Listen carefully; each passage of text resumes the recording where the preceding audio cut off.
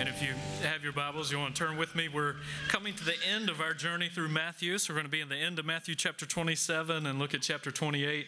And as you do, I want you to think about how all of life is, it's decision making. It's taking opportunities, looking at the opportunity cost, everything you say yes to, you're saying no to something else, and weighing what's more important, what's more valuable.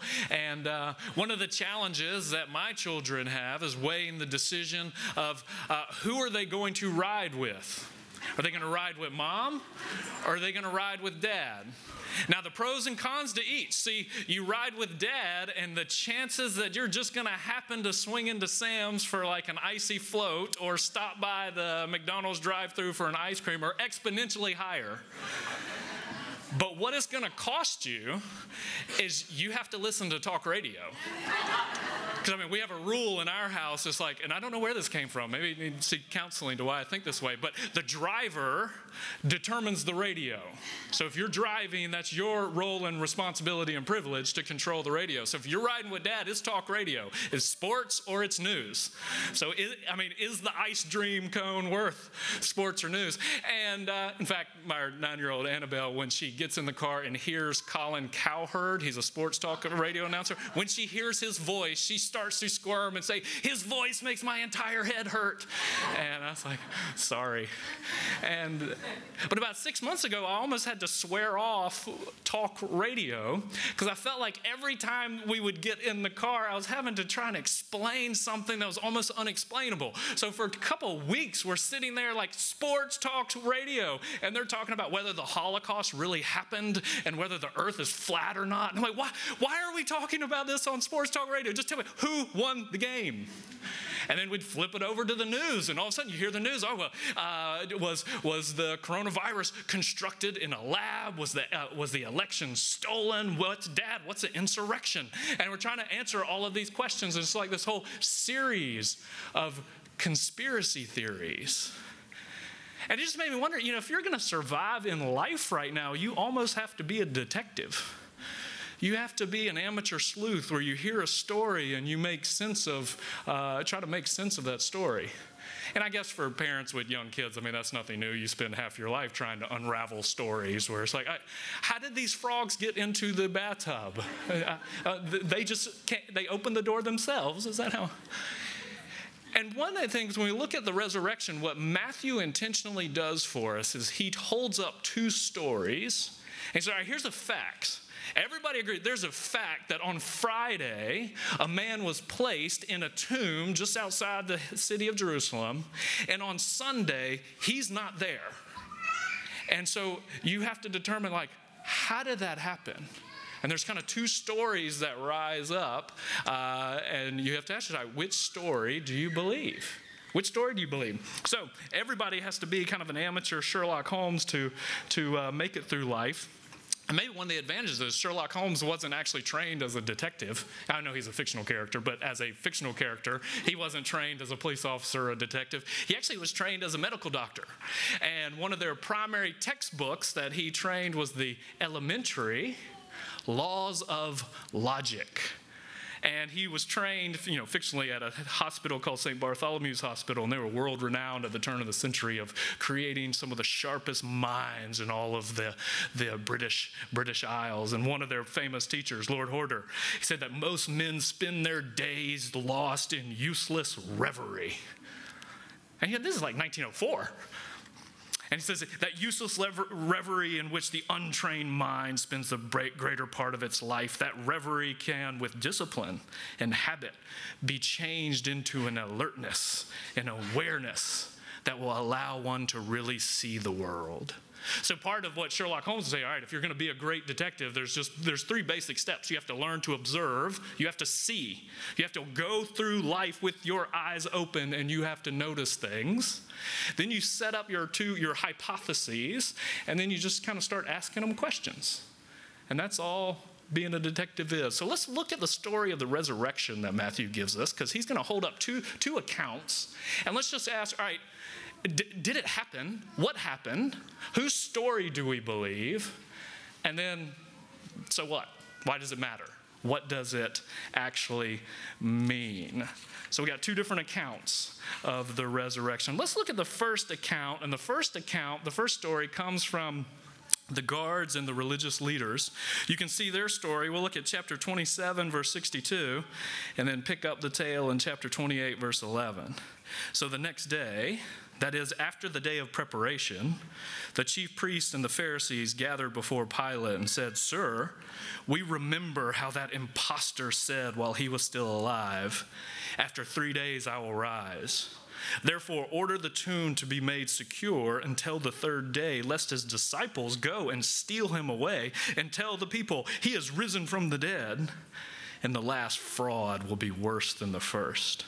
So Pilate said to them, "You have a guard of soldiers. Go, make it as secure as you can." So they went and they made the tomb secure by sealing the stone and setting the guard. Now, kind of spoiler alert, it doesn't work. And so we'll come back there, but look how they respond in chapter 28, verse 11. While they were going, this is the guards who are now fleeing from where the empty tomb is. They go, while going, behold, some of the guards went into the city and told the chief priests all that had taken place. And when they had assembled with the elders and taken counsel, they gave them a sufficient sum of money to the soldiers and said, "Tell people his disciples came by night and stole him away while we were asleep. And if this comes to the governor's ears, we will satisfy him and keep you out of trouble." So they took the money and did as they were directed, and this story has been spread among the Jews to this day. So story number one comes from guards, religious leaders. Now, kind of pull out your corn pipe and your tweed hat and channel your inner Sherlock Holmes. And first thing you want to do is, all right, let's just observe. Let's observe what's happening. Kind of notice who the characters are.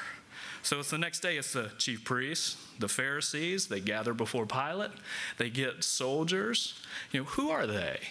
These have been Jesus' opponents pretty much from the very beginning. They've been his antagonizing him and his ministry almost from day one. They're the ones who in the chapter, or a few verses before, were mocking him when Jesus was on the cross. And they were saying, "Come down from there. Then we'll believe you. Come on down if you think you're the Son of God." And then these are the ones who in Luke chapter 16, Jesus said, even if somebody comes back from the dead, you won't believe. And they say, "Oh, yes, we will. Show us a sign." He's like, "All right, here's your sign. I'm going to give you a sign. Just like Jonah was 3 days buried in the heart of a whale, I'm going to be 3 days buried in the heart of the earth and then come back. So here's a sign. I'm going to come back. But even when you see that, you are not going to believe." And then a couple things just to notice. Notice what day it is in 62. The next day, that is after the day of preparation. So that's the day of preparation is preparation for the Sabbath. This is on the Sabbath.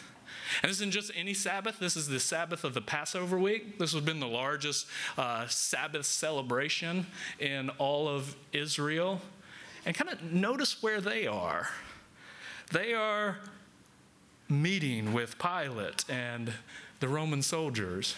Now, you kind of have to hear that. It's kind of like if I started telling a story about one Easter morning when I was out playing golf, and you might say, "Well, I know you like to play golf, but aren't you normally kind of busy on Easter morning? Isn't that part of your job?" You think, "Oh, that's interesting. Why are they there?" Then you think about all the Sabbaths that have ever happened throughout the history of the world, and that dark Sabbath of a Saturday where they would go to the temple and perform their religious duties with the Son of God's blood on their own hands.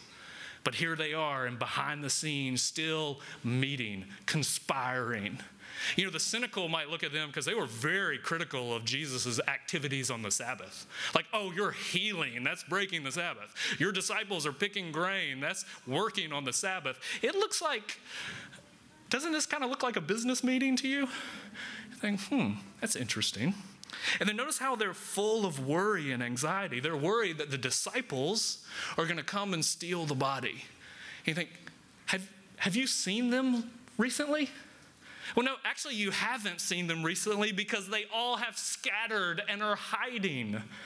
So why are you worried about them? And then notice in chapter 28, this is interesting that the first people who actually hear the news that Jesus has resurrected are the chief priests and the Pharisees. The guards go straight into Jerusalem, find them, and tell them. And it's interesting because in verse 11, it just says they reported what happened. I would love to hear that report. But they report what has happened, and they do not believe. Actually, they believe the facts, but it doesn't change how they view Jesus. They don't cross-examine the guards. They don't say, wait. Okay, what? An angel? Okay. The tomb's empty? Okay. Are you sure you were in the right place? What type of mushroom soup did you have last night? They don't cross-examine. They take their story at face value. They believe the facts. And then notice this is kind of some of Matthew's humor and irony. They then are now paying to perpetuate the story that they were trying to stop in the beginning. Remember, they said, we have to put the soldiers and the guards because the disciples will say that they've come and he's risen. And so we don't want the disciples to steal the body, so put the guards. And then something happens, and now they're saying, let us pay you money so you spread the story we didn't want to spread to begin with. And haven't you ever felt that like times in life where it's like everything you do seems to be working against you? There was this meme that I used to love and would send to Cynthia 4 years ago, but it's like life with toddlers. It was like this mom who was doing things and the kid was going behind them and completely undoing everything that the mom was doing. And it's like that's how life feels sometimes. You know, I used to feel like that in 2004 when I first moved to Florida. You know, this is pre-iPhone, kids, and you didn't have just GPS you could pull up, and I felt like I spent 2 whole months in a perpetual state of lostness. And in Florida, it's doubly bad because you're lost and you have to pay to be on the roads that you don't want to be on to begin with and then pay to get off. It's like, here, I'm just shoveling money out the window, not knowing where I'm going. So I can sympathize with how frustrated they must have been. Here, we have to pay to stop this thing that we didn't want to happen to begin with. And then notice the guard's story. So it's going to be Sherlock Holmes, start peppering it with some questions. The story they set up is that while we were asleep, the disciples snuck in and stole the body. It's like, I mean, so you were asleep, but you know it was the disciples. I mean, often people who are asleep aren't the best eyewitnesses to crimes. But you were asleep. Now, you were still asleep because there was an earthquake. And you slept through the earthquake? And then the giant stone that had its seal broken and then rolled away just kept snoozing right through that. It's been a long week, I guess. Just snoozing. And then, like, in the one sense, why are you still here? Because part of the penalty, this is a capital offense. If this really happened, you'd be arrested and, that's interesting. And then, of course, I'm no like PR specialist, no crisis public relations interventionist. But it does seem like the easiest way to deal with this whole scenario was when they say the tomb is empty, he's not here, to go down to the tomb and hold up the body and say, yes, he is, here he is. So why didn't they do that? So you get down to the end of the story, it's like, it's an interesting story. Do you believe it? Do you believe them? How else do you explain that it's empty? It's intriguing. Chuck Colson, if you know that name, he was a Nixon White House staffer who was one of the ones that took the fall for Watergate and imprisoned and was saved in prison, had this remarkable ministry and just incredible life. But one of the things that he would joke that it was Watergate that convinced him of the reality of the resurrection. Because he says, I know what it's like to be around people with almost infinite power and infinite financial resources and then not to be able to control and stop a story. And so, do you believe it?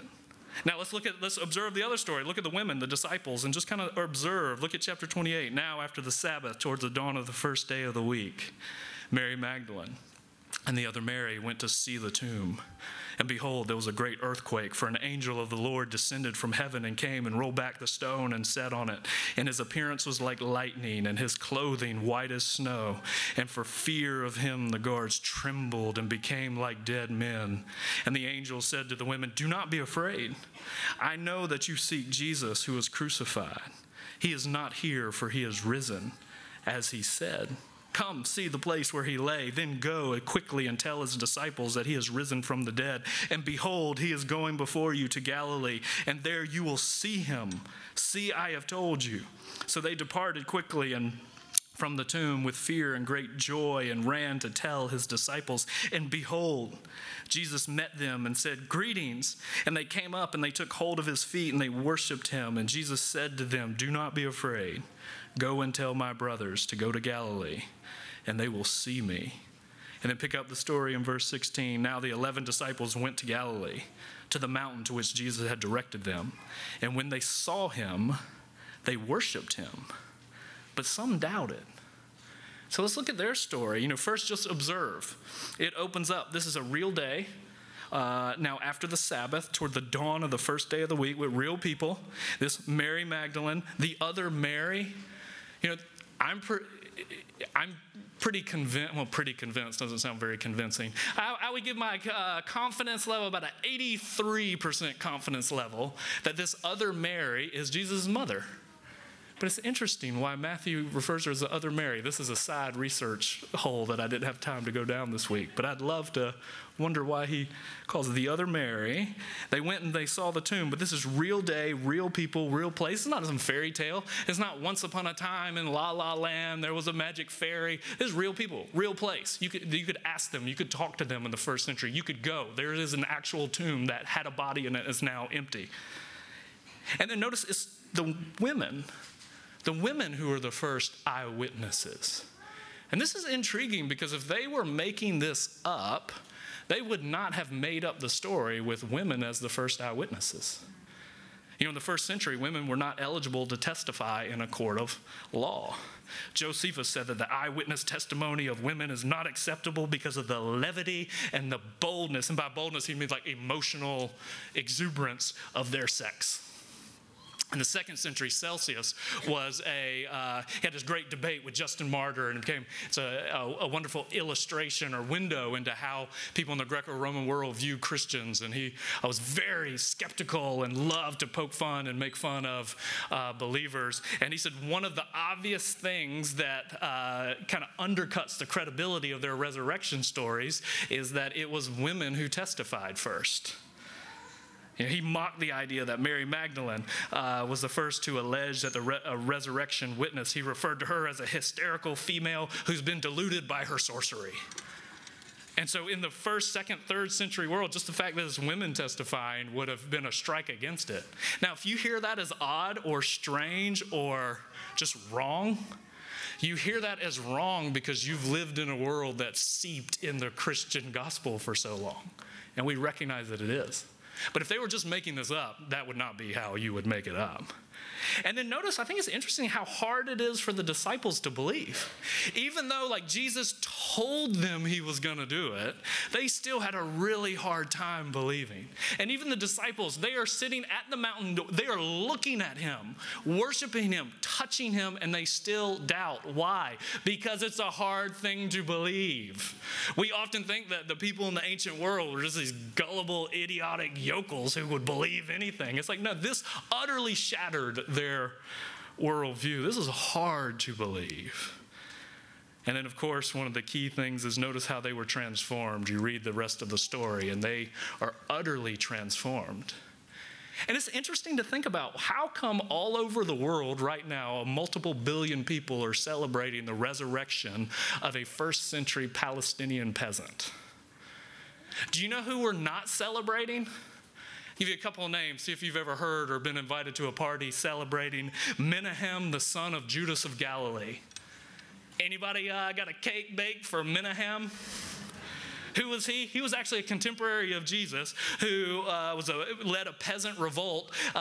He was claimed and heralded to be the Messiah. They actually stormed Herod's palace and took over his arsenal and held it for multiple days. You know why nobody is celebrating the movement of Menahem? Because he died. And then that was it. Or another, Simon Bar Kokhba.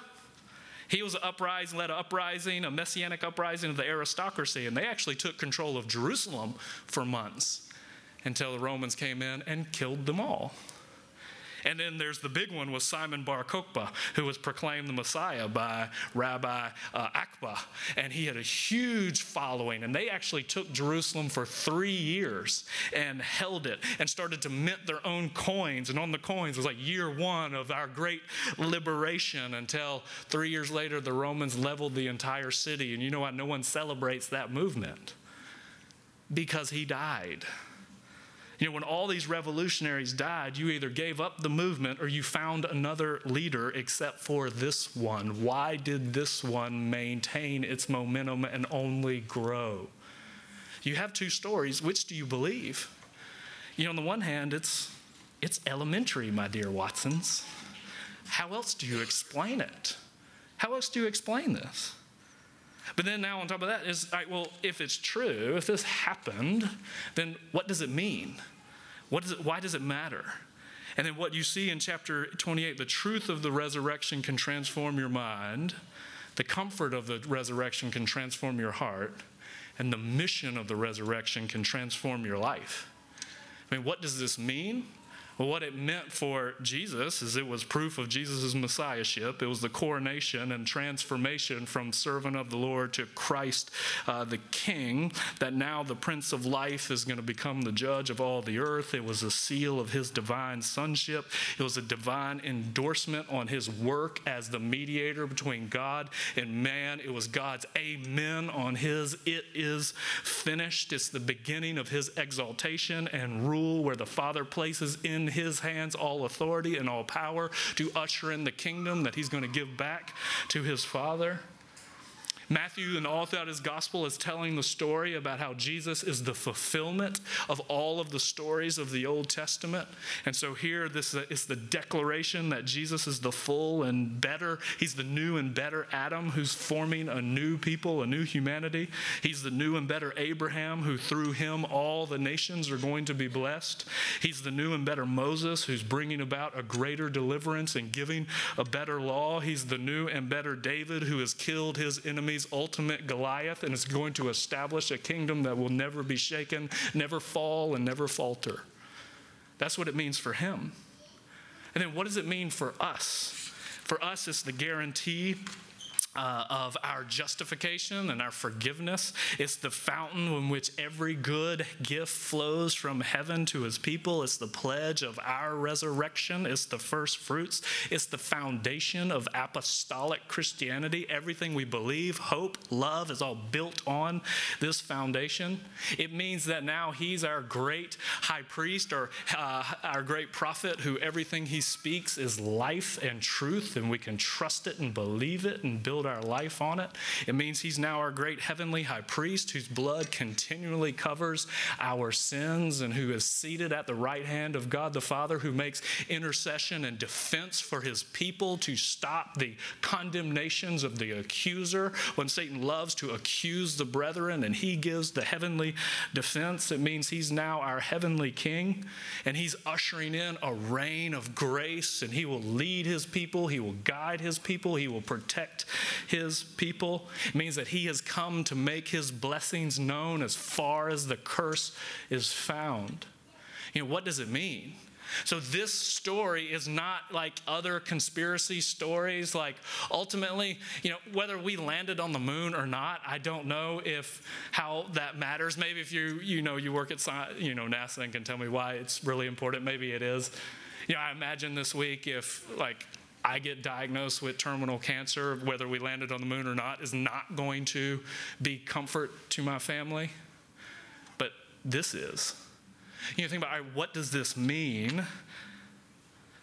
You know, I think Sherlock Holmes would say, well, the truth of it is elementary, my dear Watson.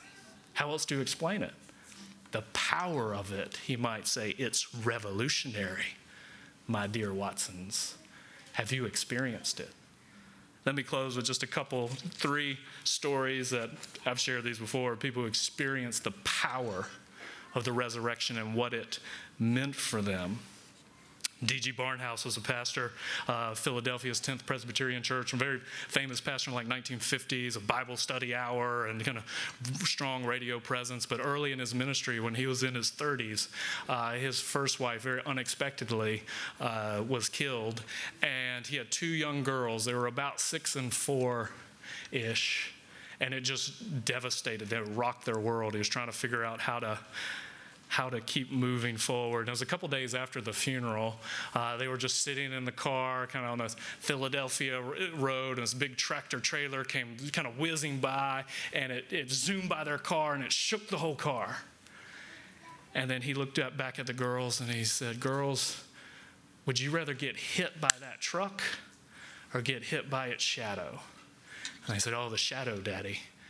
And he said, "Last week, 2 weeks ago, Mommy got hit by the shadow. Jesus on the cross got hit by the truck of death. So Mommy got hit by the shadow." And see what the cross, the resurrection, gave him a foundation that they can then survive in any storm, any situation. Or another story, Joni Eareckson Tada, if you know her life, several years ago I was at a conference and she was sharing about just her story, and she made this comment. She says, "If you think this broken world is the only one you're ever going to have, then it's Easter. It's the doctrine of the resurrection, that this world is going to be made new. That is the thing that can transform your life." And her story is that she was a beautiful, vivacious 18-year-old living life to the full, was out, I think it was like a summer camp, and jumped into a lake to dive in, head hit the ground, and became paralyzed from the neck down. And as she was trying to wrestle with the reality of a life just shattered, the next year was the first time she had made it back to church since the accident, and it was on Easter Sunday morning. And she grew up Episcopalian, and part of the service is, you kneel to pray, and then you rise, you kneel. And sitting in her wheelchair, the first time the congregation was called to kneel, she says she just burst out into tears. Her joke is that I thought at that moment I might have to become a Presbyterian because I wouldn't have to kneel. But then she said, as she listened to the prayers and heard the scripture reading on that Easter morning, it was Easter that saved her. Because she had been ruminating and thinking about all that was stolen from her life and all the things that now she would never experience. And she was particularly thinking about her wedding and all that she wouldn't be able to experience. And she said, "I suddenly realized that when I get to the wedding feast of the Lamb, the first thing I will do is drop to my knees and bow at the feet of the resurrected Savior. Then I will rise and I will dance." And she said, "Can you imagine the hope that resurrection gives to someone like me?" And she said, "I believe that all of my discontentment in life is fueled by thinking that this is all there is." And I just wonder if your discontentment today, if you have any, is fueled by thinking this is all that there is. All that I have now is all that I ever will have. All that I am now is all that I ever will be. The glory and the power of the Christian hope that's fueled on Christ's resurrection is that no matter who you are or what you've experienced, your best days are always in front of you. They're always coming. That's the power of what the resurrection means. And then the last one I'll tell you about are those who wrote the final line of Amazing Grace. This past summer we did a study on Amazing Grace, and it's such a beautiful hymn that's constructed that John Newton wrote as a tool for his congregation to help them evaluate their life. And it's estimated that Amazing Grace is the most sung song in all of history. And one economist estimated that if John Newton got paid proper royalties for every time it was sung, his estate, he would be the richest man ever to live. So they estimate sung 10 million times per year. But probably one of the most famous lines, he didn't write. William Walker, who was a music teacher out of South Carolina in 1820s, went and traveled around to the southern plantations listening to the music and the songs of the slaves and writing them down. And he would hear often Amazing Grace would be sung, but then there was this line that he had never heard before and wondered where it came from. And it was that line, when we've been there 10,000 years, bright shining as the sun, we've no less days to sing of God's grace than when we first begun. See, that hope of resurrection victory gave them strength to make it through the most grinding poverty and oppression. This was their reality. Is it true? How else do you explain it? Does it matter? There is nothing in all of history that can transform your life like this. Have you experienced it? Every week at Trinity, we practice communion, and communion is the celebration of the Lord's victory. And as we think about it in the context of Easter, I want you to think about what each element symbolizes as a promise. You know, the promise of the broken bread, Jesus breaks the bread and he says, this bread represents my body, broken for you. And the promise of the broken bread is a promise of wholeness. You can experience wholeness. Wholeness is coming. So no matter what area and element of life where you experience a fracturing, a breaking, his promise is a promise that wholeness can come and be yours.